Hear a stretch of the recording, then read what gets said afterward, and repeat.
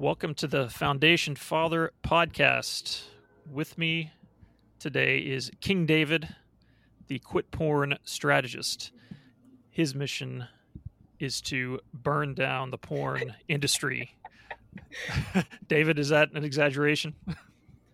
No, that is my goal in life, is to burn down the porn industry. I'm not entirely sure how I'm going to do it. It may or may not involve lighter fluid and a pair of matches, but I haven't gotten that far yet. Yeah. Well, thank you so much for coming on. So I've been wanting to talk to you for quite a while because of that mission, for one, and you're not shy about talking about the dangers of pornography, for sure. Right. So just tell us a little bit more about yourself, how you fell into this role, how you got this mission. Okay. So the reason why I decided I wanted quit porn to be my niche, more or less, was because when I first got introduced to the manosphere side of things on Twitter, I noticed there's a lot of older guys, right? So dads, fathers, and I was thinking to myself, I'm like, okay, I can't exactly tell a husband how to be a better husband because I'm not married, so I don't have the first-hand experience. And I can't tell dads how to be better dads because I don't have the first-hand experience there. So I thought, okay, what have I done that has provided me tons of value and immense benefits that I can then teach other people to do? And I thought, I'm like, oh, I quit porn, because I first saw porn at the age of 9. I think it was like 9 or 10, so super young. Back then, at that point, my first exposure to it was scrolling through the app store on an old iPod, looking at wallpaper apps.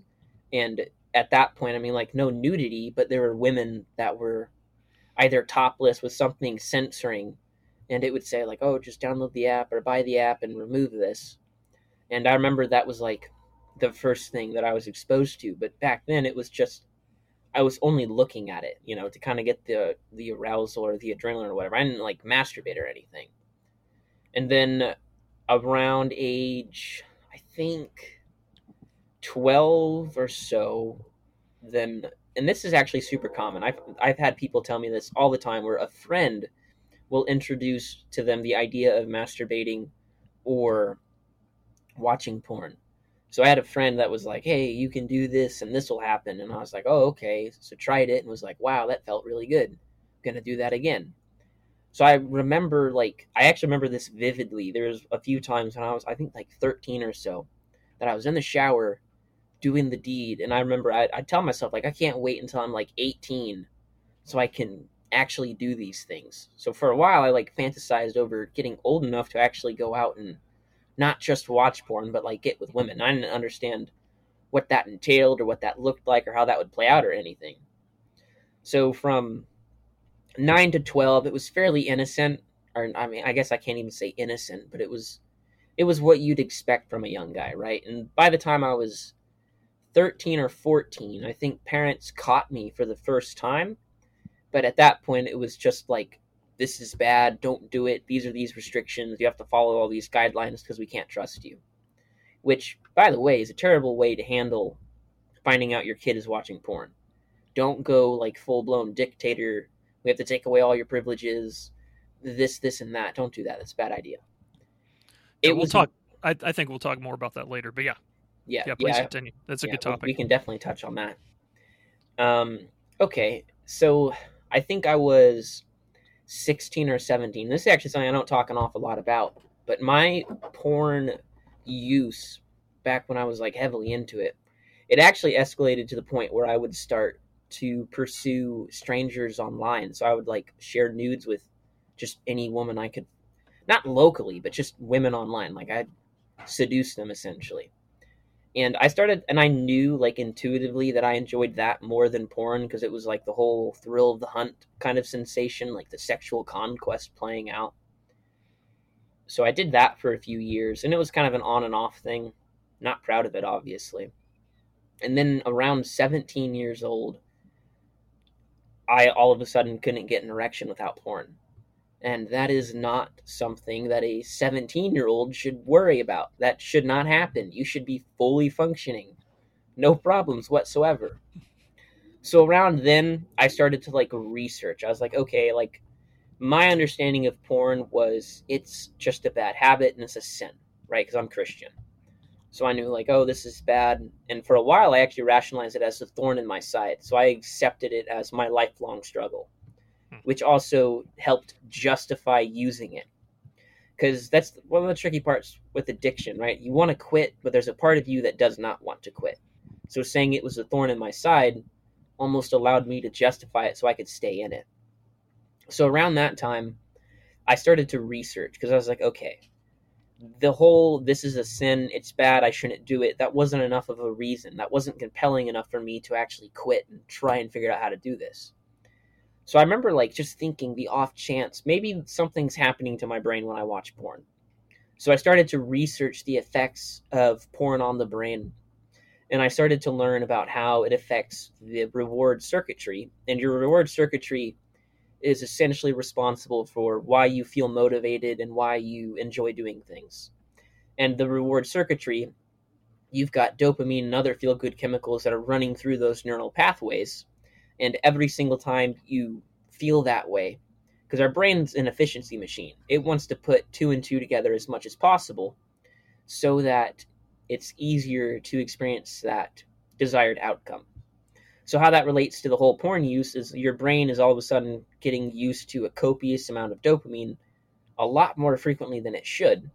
So it has to rewire to accommodate for that. So what ends up happening is your tolerance levels to dopamine increases significantly to the point where dopamine that you should be getting from, having a good meal, hanging out with friends, natural things that give us dopamine, you don't feel that after a while. The world becomes very gray, very plain when you're heavily involved in a porn addiction. And I've actually talked to clients about that where they'll say like, man, I'm staying away from porn and like I swear the sunsets look prettier. Like I find so much more enjoyment and stuff like that. So there's also other studies that go into talking about how porn use can affect the white matter and gray matter in your brain where it actually alters that, which makes sense when you relate it to actual drug use, because like hard drugs, using those, that changes the actual brain chemistry, actual structures in the brain. But that's mainly because a lot of those chemicals just react or they create dopamine or those kinds of things. So, and then you kind of dive into the gray area. Is a porn addiction an addiction? And the truth is, the academic research on that varies. There's no conclusive evidence that says porn addiction is real. That being said, I 100% was addicted to porn, and I know people that are addicted to porn. So I know from my own anecdotal experience and talking to people that porn addiction is real. You'll have some people that'll say like, oh, porn doesn't affect me. And that's fine. But my take is any porn is too much porn. You should not look at any of it. They're fooling themselves, Right. is what it is. Right. Yeah. If it really doesn't affect them, then there's something seriously wrong. Right. Right. And that's kind of just typical with addiction in general. When you start to like justify like, oh, I don't have a problem, this isn't an issue. Mm-hmm. You're trying to cope with the fact that you subconsciously know something is wrong and something needs to be fixed. So, but yeah, around 17, that was when I started to do like all the research and like what it was doing to the brain. And then I started to Google, how to quit porn. And I swear I would have read every single article on Google and watched as many YouTube videos as I could on how to quit. And it's actually interesting because we talk about this on Twitter and just self-help movement in general.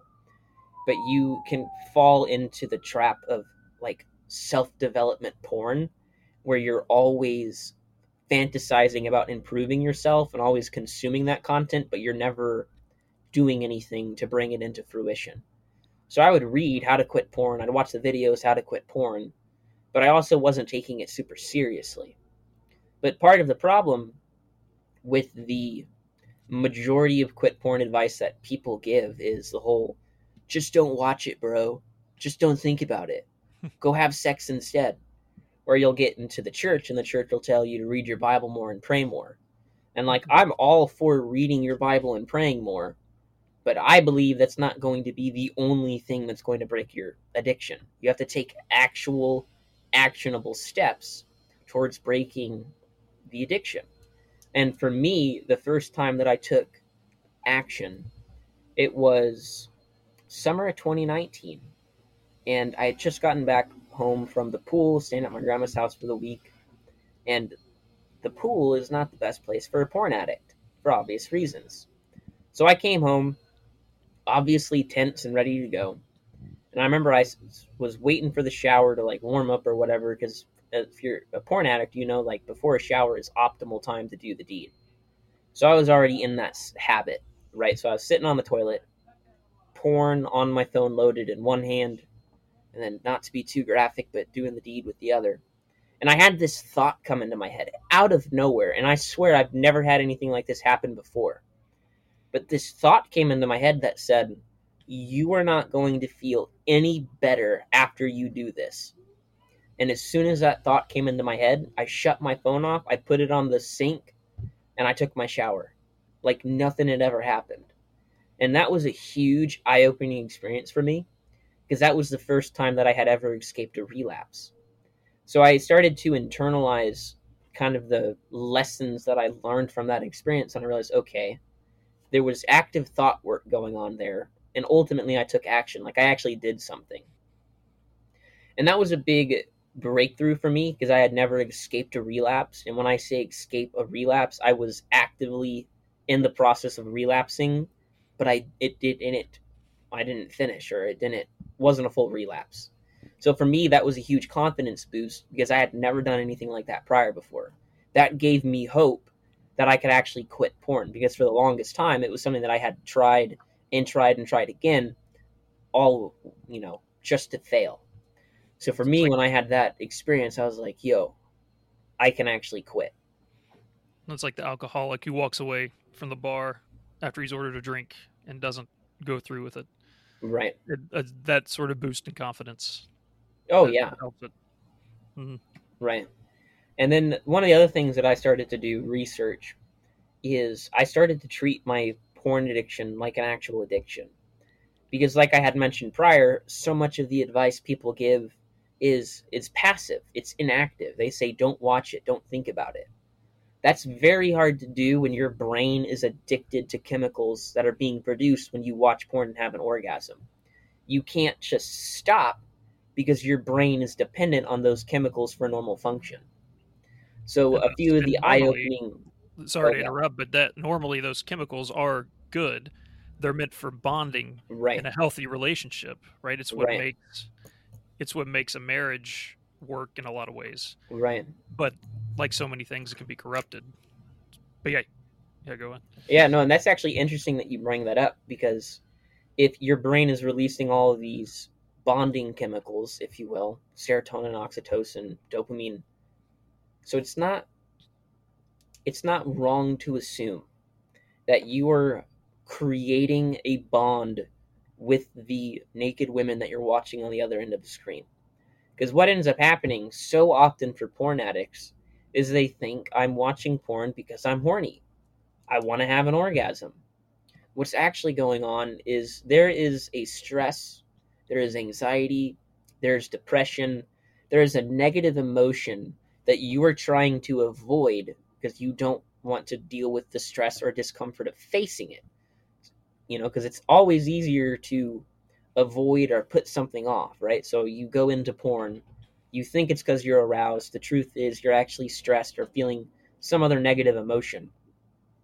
And I don't have any quote unquote science to back this, but part of my hypothesis is when you're young, you're experiencing all these new emotions that you're not used to. So arousal being one of them. But then also things like stress, anxiety, and depression. Those are going to hit you really hard when you hit puberty and your hormones start, going out of whack. So my hypothesis is when you find porn, initially you're using it more in a sexual way, but because you're essentially illiterate to your feelings, you'll accidentally use it to cope with negative emotions, and then over years of reinforcing that, you get to the point where you think you just watch it because you're horny, but then the truth is like, no, you're using it to cope with all these negative emotions. So part of what I do in my coaching is I help guys identify what's that deep rooted issue that makes you go, I want to watch porn, and what do we need to do to address it and tend to that in real life. And then, of course, I also create strategies and plans and methods that they can implement and start seeing results on day one. Because that's one thing that I figured with the whole quit porn process. And this is when I started to look at it as an actual drug addiction. Because if you think like cigarette smokers don't just quit smoking by deciding they don't want to smoke anymore, alcoholics don't just quit drinking because they decide they don't want to drink anymore. Or that's the initial catalyst, but that's not the method they quit. They have to wean themselves off. So you can apply a similar weaning yourself off framework to quitting porn.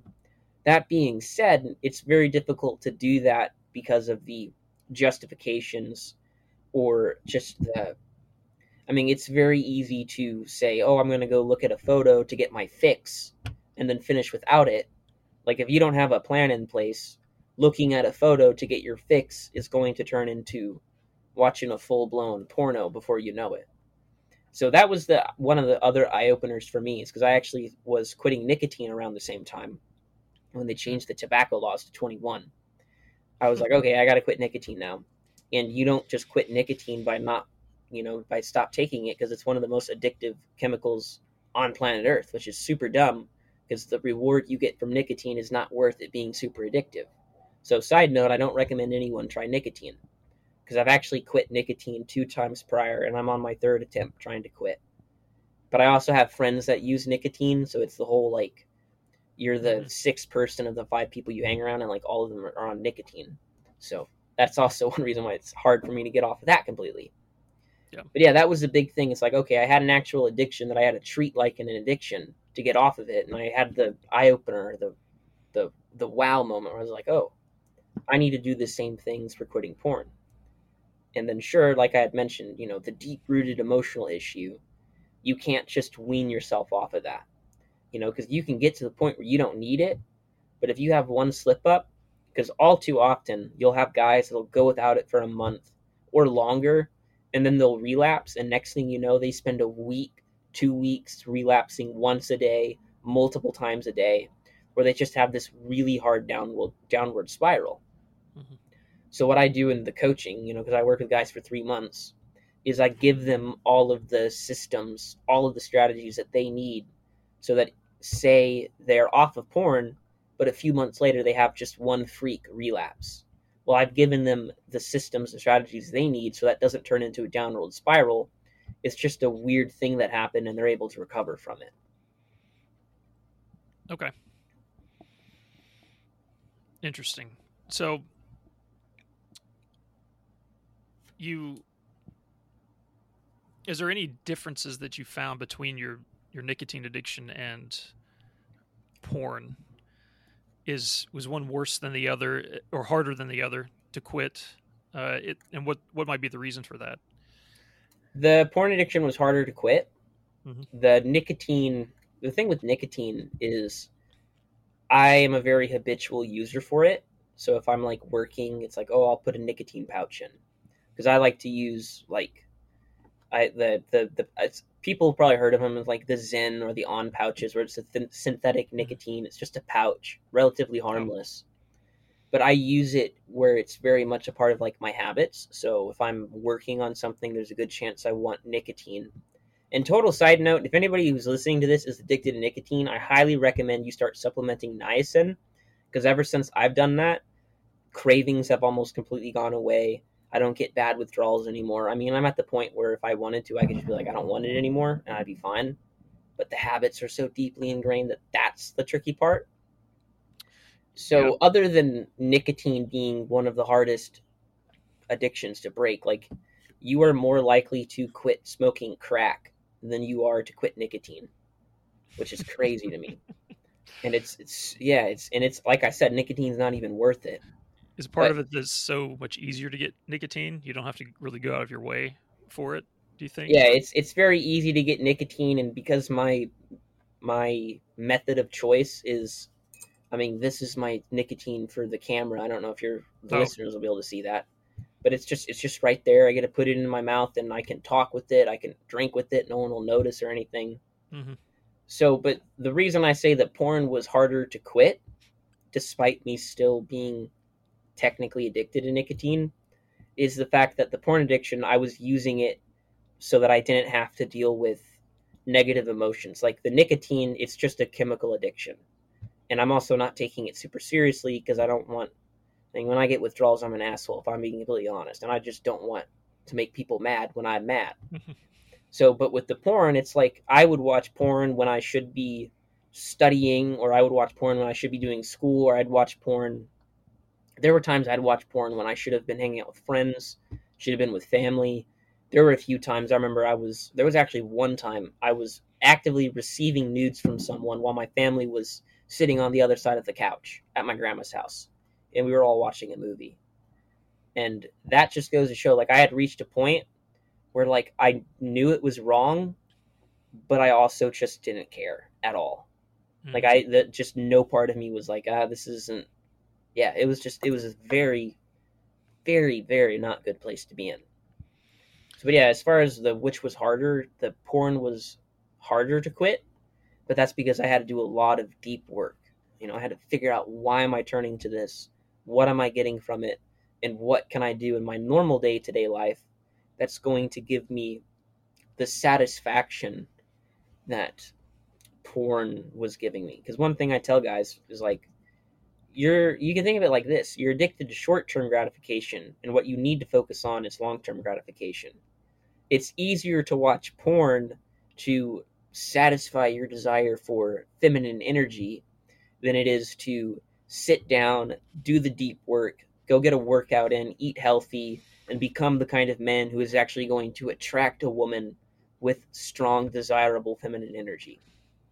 So that was one thing I tell myself. It's like, okay, do I want to watch porn, or do I want to do something that's going to get me closer to meeting my future wife?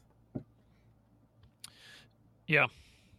Yeah, I think the thing that I look back on, like in college, and I hit college about the time where the broadband revolution was happening. And so that had started. So I was one of the first of the generation to be exposed to it so easily, or at least the hardcore stuff, right? I just think back on how much time I wasted, and just like you said, doing stuff when you used to have been studying or whatever.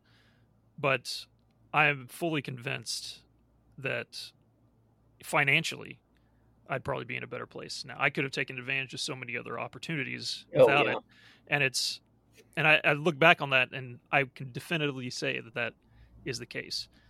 And it is, you're giving your strength to pixels on the screen, not even Right. real women like Proverbs warns about, but you're giving them to fake, Right. pretend women, and that energy is just dissipates into the ether, and you can't get it back. Right. And so, you mentioned some bad advice that you've heard or received yourself or heard other Mm-hmm. people get. Why do you think there's so much bad advice about this flying around? Is it because the It's older generation just doesn't understand the Yeah, new porn? yeah. I think a lot of it is people don't understand porn addiction, and quite frankly, nobody wants to talk about it because porn's always been a very taboo. I mean, for the longest time, the stigma was it was always the 30-year-old dude who still lives with mom jacking off to Playboy magazines. Mm. Now, the unfortunate truth is we've got 12 and 13-year-old boys that are finding it on the internet and, jacking off to that. So it's Mm-hmm. no longer, or yeah, part of it is the reason why we don't have good advice is because no one talks about it. No one cares to talk about it. But the other thing is, many people don't see it as an actual issue. I mean, if your kids are going to a school, which we talked about on the podcast I did with you, like don't send your kids to school, homeschool them. But at school, they're either being exposed to it by their friends, or they're going to a health or a sex ed class that's telling them it is healthy and it is normal to watch porn, which is not true. So they have this, this is being reinforced in them from a young age now, that there's nothing wrong with watching porn. But the other thing that's worth mentioning, is as you quit porn, you're going to start experiencing, you'll have more energy, you'll have more confidence, you'll have more mental clarity, you'll have more focus, you'll be more productive, you'll be more creative, your testosterone levels are going to increase. There's a plethora of benefits you experience, but if you can't go past the 1 week or the 2 week period without it, and you're conscious trying to experience those benefits, or you're aware of those things, then you're going to think I'm crazy when I tell you that you're going to have more energy. It's going to be easier to attract women. It's going to be easier to talk to them. Because what happens is kids are finding porn now at ages like 6, 7.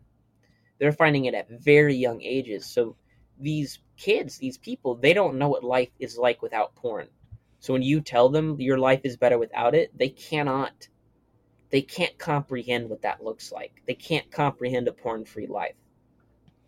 Yeah. So yeah, so for me, I was another thing that made it easier for me to quit is I focused on the positive benefits. So whenever I went without porn, I realized I do have more confidence. It is easier to talk to women. It's easier for me to pick up on the cues that she's sending, that she's attracted. Like a porn addict is not going to be able to pick up on the glances that a woman gives him, just because he's not in tune with his own energy to pick up on that, or he's so anxious that he can't think of it in the right way. So for me, I would go a week or two without it, and I would notice like I'm picking up on these cues women are giving me. It's easier to talk to them, easier to, build a relationship or a friendship. And for me, because I had experienced that, whenever I had the urges, I would remind myself like, okay, do I want to watch porn, or do I want to have the energy and the confidence that I need to talk to real women? Because focusing on those positives is going to make quitting easier. Because one of the things I tell guys is like, when you relapse, and if you beat yourself up and you feel like garbage and you feel like shit, and or can I say whatever I want on your Yeah, podcast? Or hey, if sometimes it's appropriate. Yep. Right, okay. Just wanted to check there. But anyways, so like I was saying, is if you watch porn because of anxiety, stress, and depression, and you relapse and you feel anxious, stressed, and depressed afterwards, and you then tell yourself, I want to quit so I no longer feel this negative way, you're meditating on that negativity and you're harboring it, and it's going to perpetuate another relapse. So, what I'll tell guys is live and learn, forgive and forget. When you relapse, figure out what went wrong, and then forget it ever happened. Because the longer you dwell on the negativity, the more likely you are to relapse again. And one of the concepts I talk about inside my masterclass is the idea of meta separation. And if you try to Google meta separation, you're going to find some kind of like water filtering mechanism or system or whatever. So it's my own intellectual property. But meta separation is the act of consciously separating your thoughts or desires from the quote unquote addict brain, which is the part of you that wants to watch porn and doesn't care what it takes to watch it, versus your sober mind, which is the part of you that wants to quit and wants nothing to do with porn. So meta separation is the active thought process of reinforcing your thoughts from your sober mind over your addict brain. And an example of meta separation is like what I had said prior, where it's, okay, I want to watch porn, but I'd rather have confidence to talk to real women. That's an example of meta separation. And it's one of those things where in the coaching, I really, really, really dive into meta separation because the mindset is super powerful. I still use meta separation to this day to not get rid of porn cravings, but if I'm tempted to procrastinate on work, I'll run through a meta separation framework so that way I can realign myself with my goals. So I've thought about making a course just on meta separation, but because I don't talk about it an awful lot, it wouldn't really make sense. But all of my clients, masterclass students, anybody that has used meta separation swears by it. Hmm. Yeah, it's a little harder to define the value of something like that as opposed to the direct use for an addiction. So yeah. Right. Hmm. So you've said you are a Christian, but you've tried to make the system for everybody. Right. And why was that important to you? The biggest reason I wanted to keep religion out of my quit porn methods was because the honest truth is religion didn't really help me quit. So, because like I had mentioned, people will say, oh, read your Bible and pray more. Because that wasn't how I quit and it wasn't effective for me and it wasn't enough of a reason for me to quit. I realized when I was turning my quit porn story into a series of strategies, I realized I should probably keep religion out of it. And I actually did some market research on it too, because I went on Amazon and searched how to quit porn, read the books, or not read the books, but I read the comment sections of people that had bought the books. And usually what happens is most quit porn advice comes from a religious figure, so a pastor, a priest, or just some Christian guy. And it's framed through a Christian lens. But what ends up happening, right, is like I had said prior, they view it as a sin. Just don't do it. It's a sin. Just stop doing it. It's why are you having such a hard time with this? And the matter of the fact, like I said, is your brain is chemically addicted to dopamine, and you're using it as an unhealthy emotional coping mechanism. And yeah, there are things in Christianity that'll help people overcome an unhealthy coping mechanism. But the thing with the market research I did is people that were not Christian would get the book, even though the author swore, if you're not a Christian, the stuff in this book still applies to you. There were Christians that read those books and they commented and said the author lied. It did not help. If you are not a Christian, this book is not for you. So I knew right then and there, if I wanted to reach more people, I needed to keep religion out of it. It also worked since I didn't quit with religion. But the biggest reason why I don't have religion in my methods is because if someone reaches out to me that they want to quit porn, they then know that I'm going to be able to help them, and it's not a religious thing. But it's also a really good opportunity for me to give testimony or anything like that. It's a way for me to reach out to people that are struggling to show them a better way. And then through meeting me, they get to experience Christ in me, and then I get to give testimony that way. And then also because the topic of quitting porn is no longer just a religious thing. You'll see the pickup artist guys or red pill guys that'll say, don't watch porn because it's making it harder for you to, they'll usually say sleep with women. It's making it harder for you to, land a date or land a lay or whatever. Mm-hmm. So there were a lot of people that wanted to quit porn for reasons like that. And I obviously, from a marketing standpoint, wanted to take advantage of that. But the biggest reason, it's like, despite Christianity playing a very important role in my life, I knew for quitting porn, if I wanted to help as many men as possible, the smart move was to keep religion out of it. That being said, most of the clients I've had so far have been Christian because it still is predominantly, Christian men that want to quit. But I'm also working with someone who is agnostic. And if my methods were read your Bible and pray more and meditate on scriptures, then guess who wouldn't be quitting porn right now? Mm-hmm. So that's the biggest reason why I kept religion out of it, despite my unending love for Jesus Christ. Right. So it's just being all things to all men, or an attempt to be. Right. Yeah, I'd almost describe my motivation for starting my Twitter account was on similar lines, because there were so many, I realized, people that just did not know certain things because the church has failed to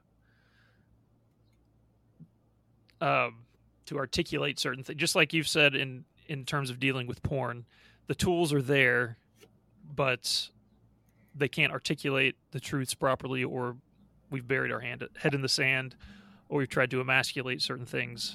And so an epiphany came when it was one guy said, hey, did you know there's actually some serious masculine guys in the Bible, like King David? It's like, oh, like our culture has become so paganized that they don't even know about David and Right. Abraham. They just don't know. And these are just good stories, regardless of what you are, even if you want to treat them as myth. Oh yeah. So I get where you're coming at for sure, and the desire to appeal to a broader reach. Um, so you also recently started an accountability group, the Pack. Ah, yes. So what drove you to start that, and how is it an extension of the class, or is it an extension of the class? I have found that most of the people who have joined the pack already have the masterclass, which that's the best combo other than getting coaching from yours truly. Is if you want to quit porn, I recommend people join the pack, get the masterclass, and then if you want to quit porn and live with the confidence of being porn free for the rest of your life, then message me and we can get coaching figured out. But the pack is doing wonderful. It continues to grow. And the reason why I created it was actually because back in the day, everybody says you need an accountability partner. I did not utilize my accountability partners. It was always after the fact, like a day after I'd slip up, I'd say, hey, I messed up the other day. Can you pray for me? Like, despite that I had people that, like, they were my accountability partner, nothing came of it. So it almost sounds counterintuitive. Well, why did I make an accountability group when the accountability partners didn't benefit me? Well, the truth is if I did hold myself accountable, I would have quit a long time ago. It would have been a lot easier. Mm-hmm. So I created the accountability group because that's a resource that, looking back on, I would have really, really benefited from had there been something like that available. It also, it just goes to show, like, we've got, Alcoholic Anonymous and other addiction groups that are beneficial for people. Just simply being able to talk about the fact that you have this struggle, because that's one of the problems that so many men have, and one of the reasons why they can't quit is because they haven't properly dealt with the shame revolving around the addiction. Because every guy that's addicted to porn thinks they're the only one that struggles with it, especially when people aren't talking about it. Mm-hmm. So as soon as you join the pack, you then realize there are other men that have this struggle. There are other men that know exactly what it's like to go through what you go through every single day. But there are also men inside the pack who have already quit porn, like myself, and a few others actually. And then you have other members inside the pack that are getting coaching from me, so they can help people with some of my tidbits without getting it directly from myself. But it's mainly, and I've also got some quit porn trainings in there. There's one for overcoming or learning your triggers. There's one for overcoming temptation, which is actually just a temptation hotline. And the way that it works is the guys in the heat of the moment send a message in the temptation hotline, and as many people as possible are going to rush in and ask, what's going on? What can we do to help? What are you feeling? Why do you want to watch it? And one of the pack members, that was the reason why he ultimately quit porn, because he was stuck in the relapse once every 3 weeks.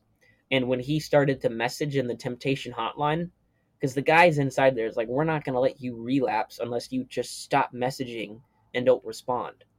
If you are engaging in the conversation in the temptation hotline when you need it, I guarantee you're going to overcome the temptation. You're not going to relapse. Mm-hmm. And that in and of itself is hugely powerful.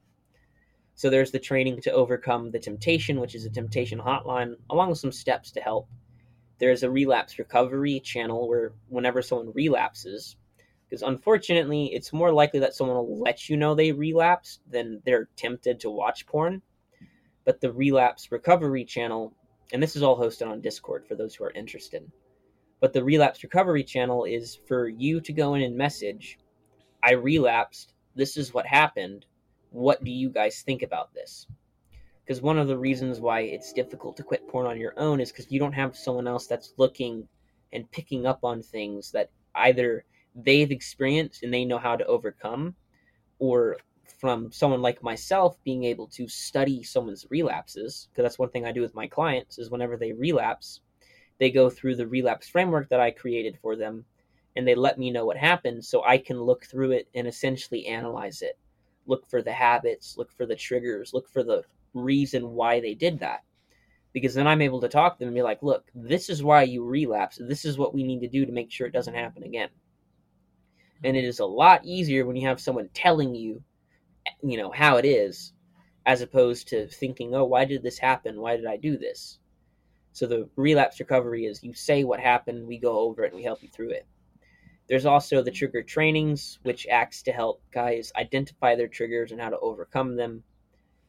There's one in there about mindset, and then there's another one for bad habits, because that's another thing that I started to pick up on as far as quitting porn goes, is you have other habits that are playing into your addiction that makes it harder to quit. And one of the things I do with my clients is I help them identify those habits, and then we replace those bad habits with good habits or healthier habits, which then decreases the likelihood of them relapsing, decreases the desire or the urge to want to watch porn, and ultimately they get to start living their best life a lot sooner than quitting porn and then figuring it out along the way. Because I help guys quit porn, but I also help them lay the foundation so they can live their best life. So that's what I do in the coaching. But yeah, with the pack, you get access to temptation hotline, relapse recovery, trigger training, the bad habits training, the mindset training, and then the community of us guys in there.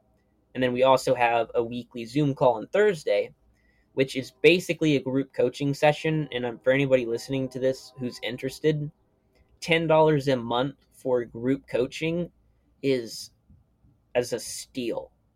And sure, don't get me wrong, sometimes on the calls we just talk and porn won't even be mentioned because it's just us, because the idea with the pack is I want everyone inside the pack to become brothers. Sometimes that has to happen without talking about porn. So some of the calls are like we'll really dive into someone's situation and help them. Other times it's just us guys talking about whatever comes in our mind.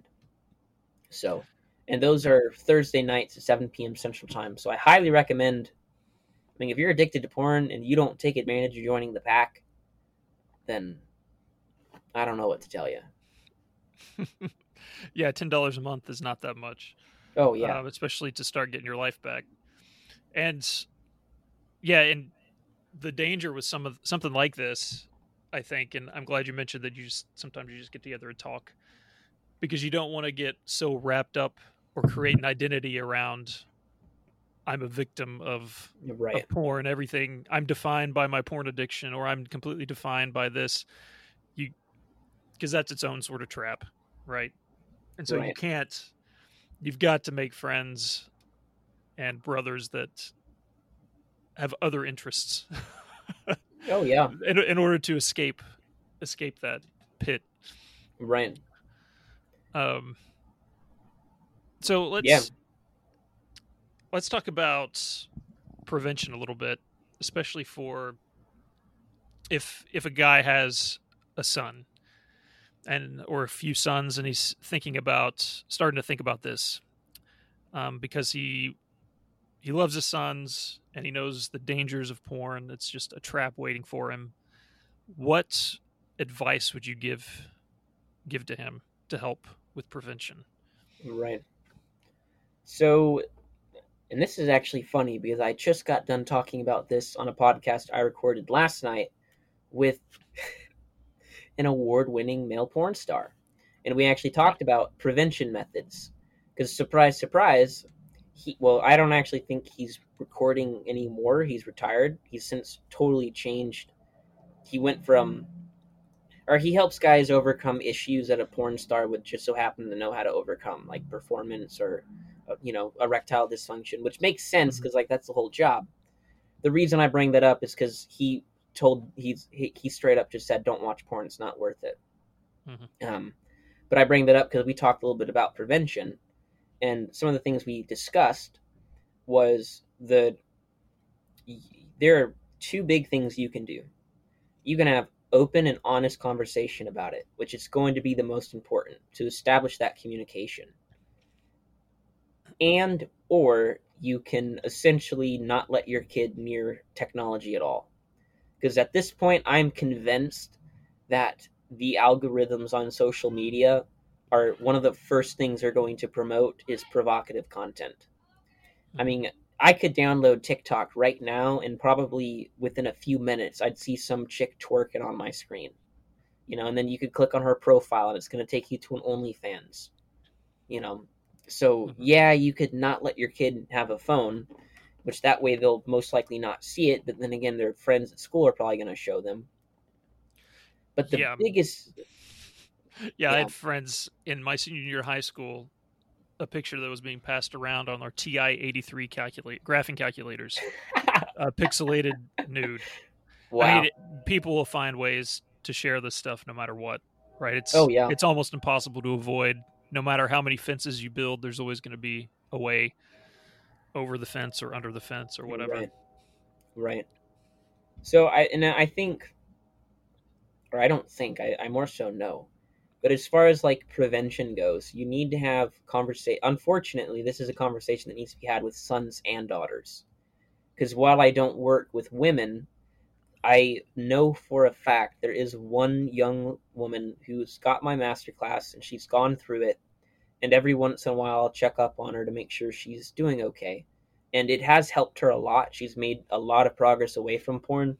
But I bring that up to say, like, porn addiction is no longer just a man's issue. Unfortunately, there are girls that are finding porn and they're becoming addicted to it as well. So what needs to happen is we need to have conversations with our kids about the dangers of porn, but most importantly, why sex is sacred, why it needs to be kept for marriage, and why you're better off without porn.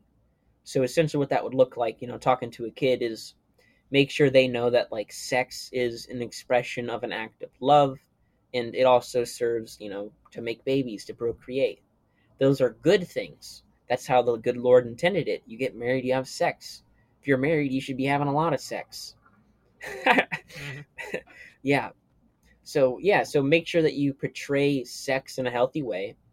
Don't let your kids know, like, hey, if you got questions, ask them. I don't care what it is. Ask me literally any questions about sex or anything like that. Because that'll encourage healthy discussion about it. And then, I mean, you may even have to let them know, like, you're going to find this content online, and it's not good for you. And if you watch it, then this may happen. But if you don't watch it, I mean, frame it. And I'm trying to think, like, how do you explain this to a kid that would understand? I think, because I'm not a dad, so I'm really trying to think on like what would you specifically want to tell a kid, especially a young guy.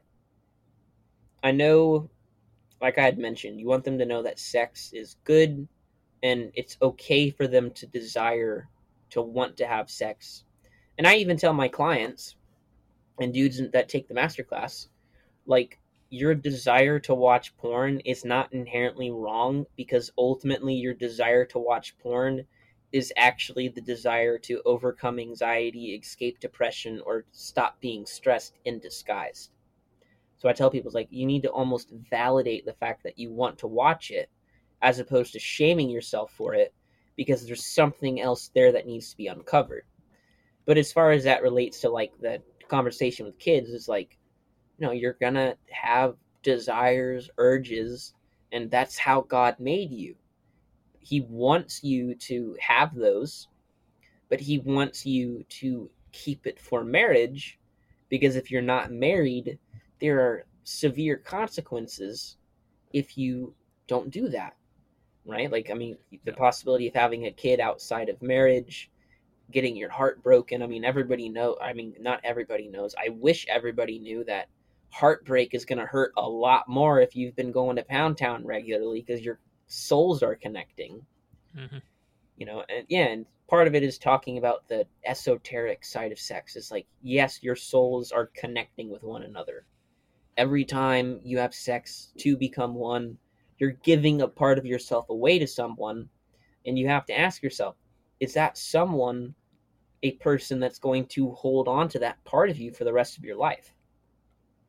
So it really comes down to having healthy conversations about sex, and then also like letting them know like, hey, there's this content online, like you'll see photos of naked people, and it serves to damage God's design for sex, you know. And I suppose for the non-religious listeners, well, okay, this is all religious, how does this apply? It really, like, you got to think, you know, these are, I guess if your kids are younger, or I'm trying to think like really young, you want them to know that sex is not bad. Sex outside of marriage is bad. Unless you're not worried about sex outside of marriage and you just want your kids not to watch porn, then like let them know like, hey, if you watch porn, you're not going to get a good erection, or you're not going to have lots of energy or confidence levels. And even that, I feel like it's a harder concept for kids to grasp. And I kind of, Yeah. yeah, I'm trying to I articulate. think I've heard it There's said. so much that could be said. Yeah, I've heard one analogy they use. What, if you're thirsty, do you want to go to this clean well or the water filter, or do you want to go drink out of the toilet? Mm. Your thirst is good, and God made you to quench that thirst. But where are you going to get the water? Um, so that might be a good analogy. I think the age of the children, probably it depends on the kids and your environment. But the more I read, the more I'm looking at things. It seems if your son in particular, if he is close to teenage age and he has had an electronic device alone in his room, 99% of the time he has seen porn. Yeah. And if you ignore that, if you do not want to run the risk of investigation because you want to feel like everything's fine in your house, porn will completely destroy it. It will destroy your son, and he's going to live with the consequences. You're going to feel guilty about it. So it's much better to have it out in the open. Right. For sure. Right. Yeah, and I mean, you really, and like I touched base on prior, when I was like 14 or whatever and I got caught, I was punished. And had I not been punished, there is a good chance that healthy conversation could have been encouraged. And instead of me feeling like if I mention anything sex related, I'm going to get in trouble, and I don't want to get in trouble, it's almost one of those things where, I mean, I don't even tell my clients like, oh, you need to punish yourself whenever you relapse. No, that's ridiculous. So think about it, like, if you find out your son is watching porn, then first, like, let him know, like, hey, you're not in trouble. You are not gonna get punished. Like, don't discipline if you find out he's watching porn. Instead, like, have those conversations. Like, it's gonna be weird, don't get me wrong. Mm-hmm. It's gonna be a weird conversation, but you can like let them know if you've had experience with it. Like, hey, I used to watch it. Now that I don't, I'm a lot happier without it. If you want to talk about what that looks like, we can talk about it. I think it comes down to encouragement too. Like, let them know it's their choice to watch it or not to watch it. To make sure that it doesn't become an addiction. I mean, yeah, you can like use site blockers so they can't get a hold of it, which is not a bad idea. But like realistically, all you have to do, I guess anybody who's addicted to porn already knows this, so I'm not like giving people ideas. But if you want to find porn, all you have to do is download a VPN and open up incognito on a Chrome browser, and bam, you can get around any site blockers that parents come up with. That being said, if you block it early enough, maybe they won't find like the full-blown porn sites. But even on that, like, they're gonna find photos that are softcore on Instagram and on TikTok and whatnot, which admittedly are easier to deal with than the full-blown videos. Right. The porn they can come across now, that's what people don't understand, especially some of the older generation. This isn't just a stack of Playboys. Right. This is these are new memories and movies that they are implanting in their brain. Right. that will affect them for the rest of their life. And it's not that the Playboy wasn't bad, but there's a huge difference between a static image and a full-blown immersive experience. Right. Oh it's yeah. it's night and day. Yeah. No, and that's an interesting thing too. I talked about that on a podcast I did with Grimhood, where we talked about addictions, and I highly recommend anybody listen to it who's struggling with any addictions, really. But one of the points he brought up is like the blue light from your devices is one of the reasons why internet pornography is so addictive. Is because it's interacting with your brain at a much different level. The blue light itself is it's making your brain produce even more dopamine, which makes it even more addictive. And just the fact that, like, let's use the Playboy versus internet porn example. You're going to get to the point where you've seen all of the models in the Playboy, and just the fact that you've seen it, you're not going to get as aroused by it. Mhm. That does not happen with internet porn. There is always a new photo, there is always a new video, there is always a new actress, there's always something new that you can go watch and get another hit of dopamine from. And that's actually an interesting side note, is a lot of people misunderstand how dopamine works. They think that dopamine is only a reward. Dopamine is also an incentivizer, or it acts as a motivator.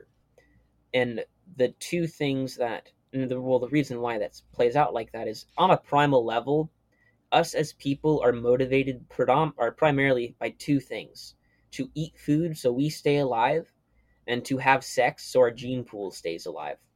So whenever you eat food, your brain is releasing dopamine.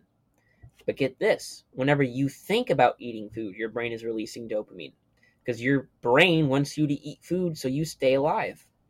So when that comes to sex, when you're having sex, your brain's producing dopamine. When you have an orgasm, it gives you the most dopamine.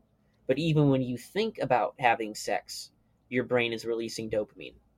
And another interesting, or yeah, the unfortunate reality of this all is your brain on a subconscious level cannot tell the difference between sex and porn.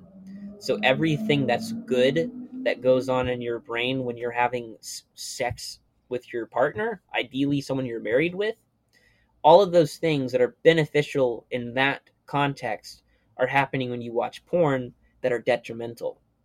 One of those is the fact that the lateral orbital frontal cortex, which is a part of your brain that's responsible for rational decision making and logical thinking, it shuts down almost entirely when you have sex. Because your brain can't tell the difference between porn and sex, your brain starts to shut down when you watch porn. So that's why, if you've ever started to watch porn and you can't stop yourself and you can't remember how you got there or why you were watching it, or, and then you do the deed and then you have post nut clarity.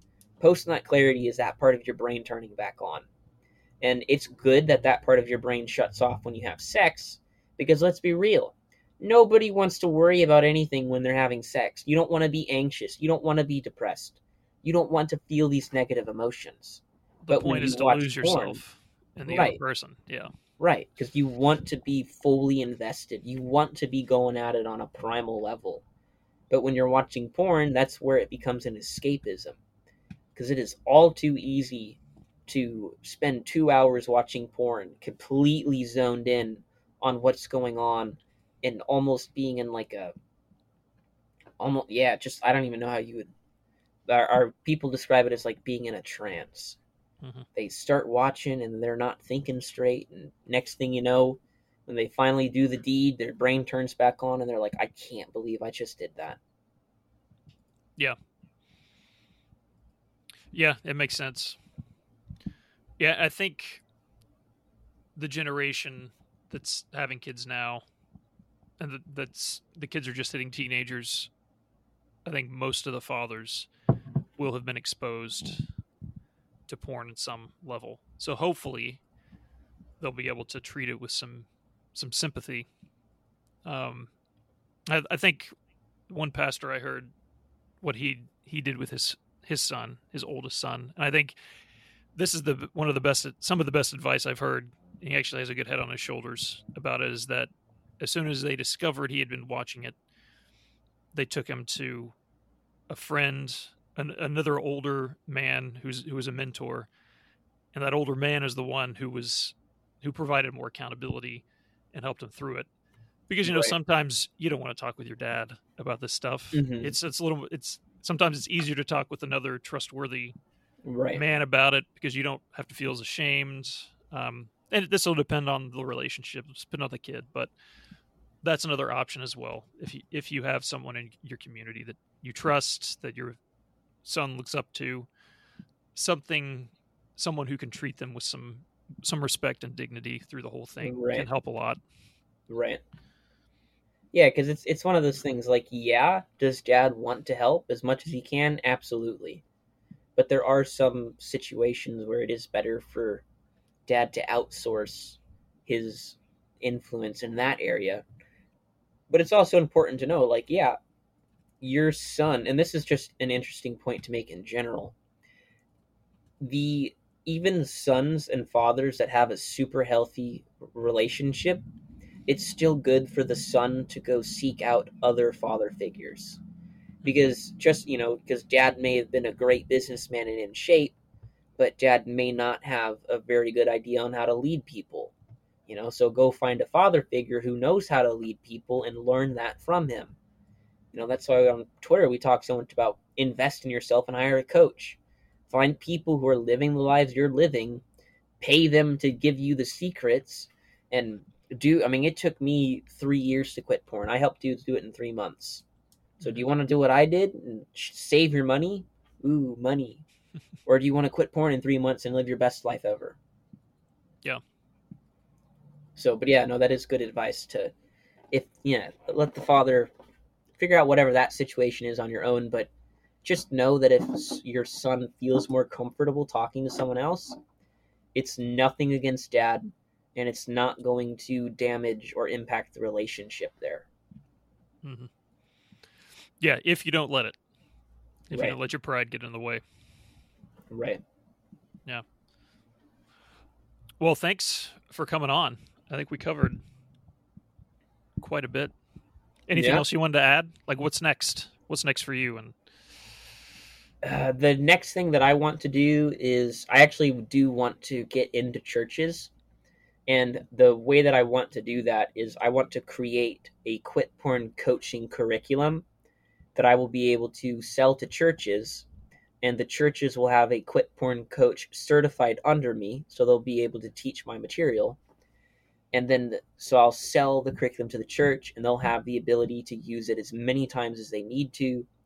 And I'll just create that, get coaches certified under me, and get it to as many churches as possible and help even more men that way. Because my coaching, it's a premium, but through the quit porn coaching curriculum, I would be able to help even more men, maybe over a slightly longer period of time, like 6 months. But, because as much as I'd like to coach as many people as they need me, it's like coaching is my job, right? So I need to make mm-hmm. sure that I'm financially reimbursed, Mm-hmm. and I need to just the little nuances there. But the next step is to create the quit porn coaching curriculum, sell it to churches, get other coaches certified by me, and then throw the match on the fire that is the porn industry, Douse it or with to burn it gasoline. down. Yeah, Yeah. that's a good idea because so many churches, despite being, even if they have good men in charge and they're strong, they're faithful, so many just do not feel equipped to deal with some of the real problems that are coming down the line or Right. they're happening right now, and it is just a ticking time bomb. Right. And so I think Well, I've I think even it's a good had, mission.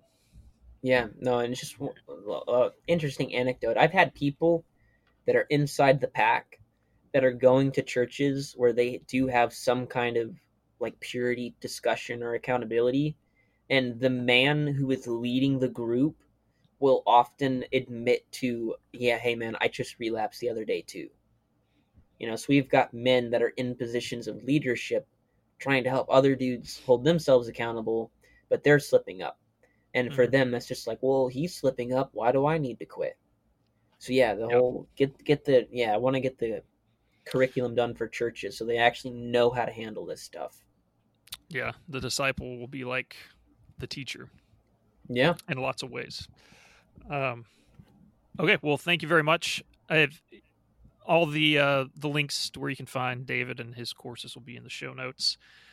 But we'll be out. That'll be the end. Thanks so much for coming. Yeah. Thank you so much for having me, man. I really enjoyed it.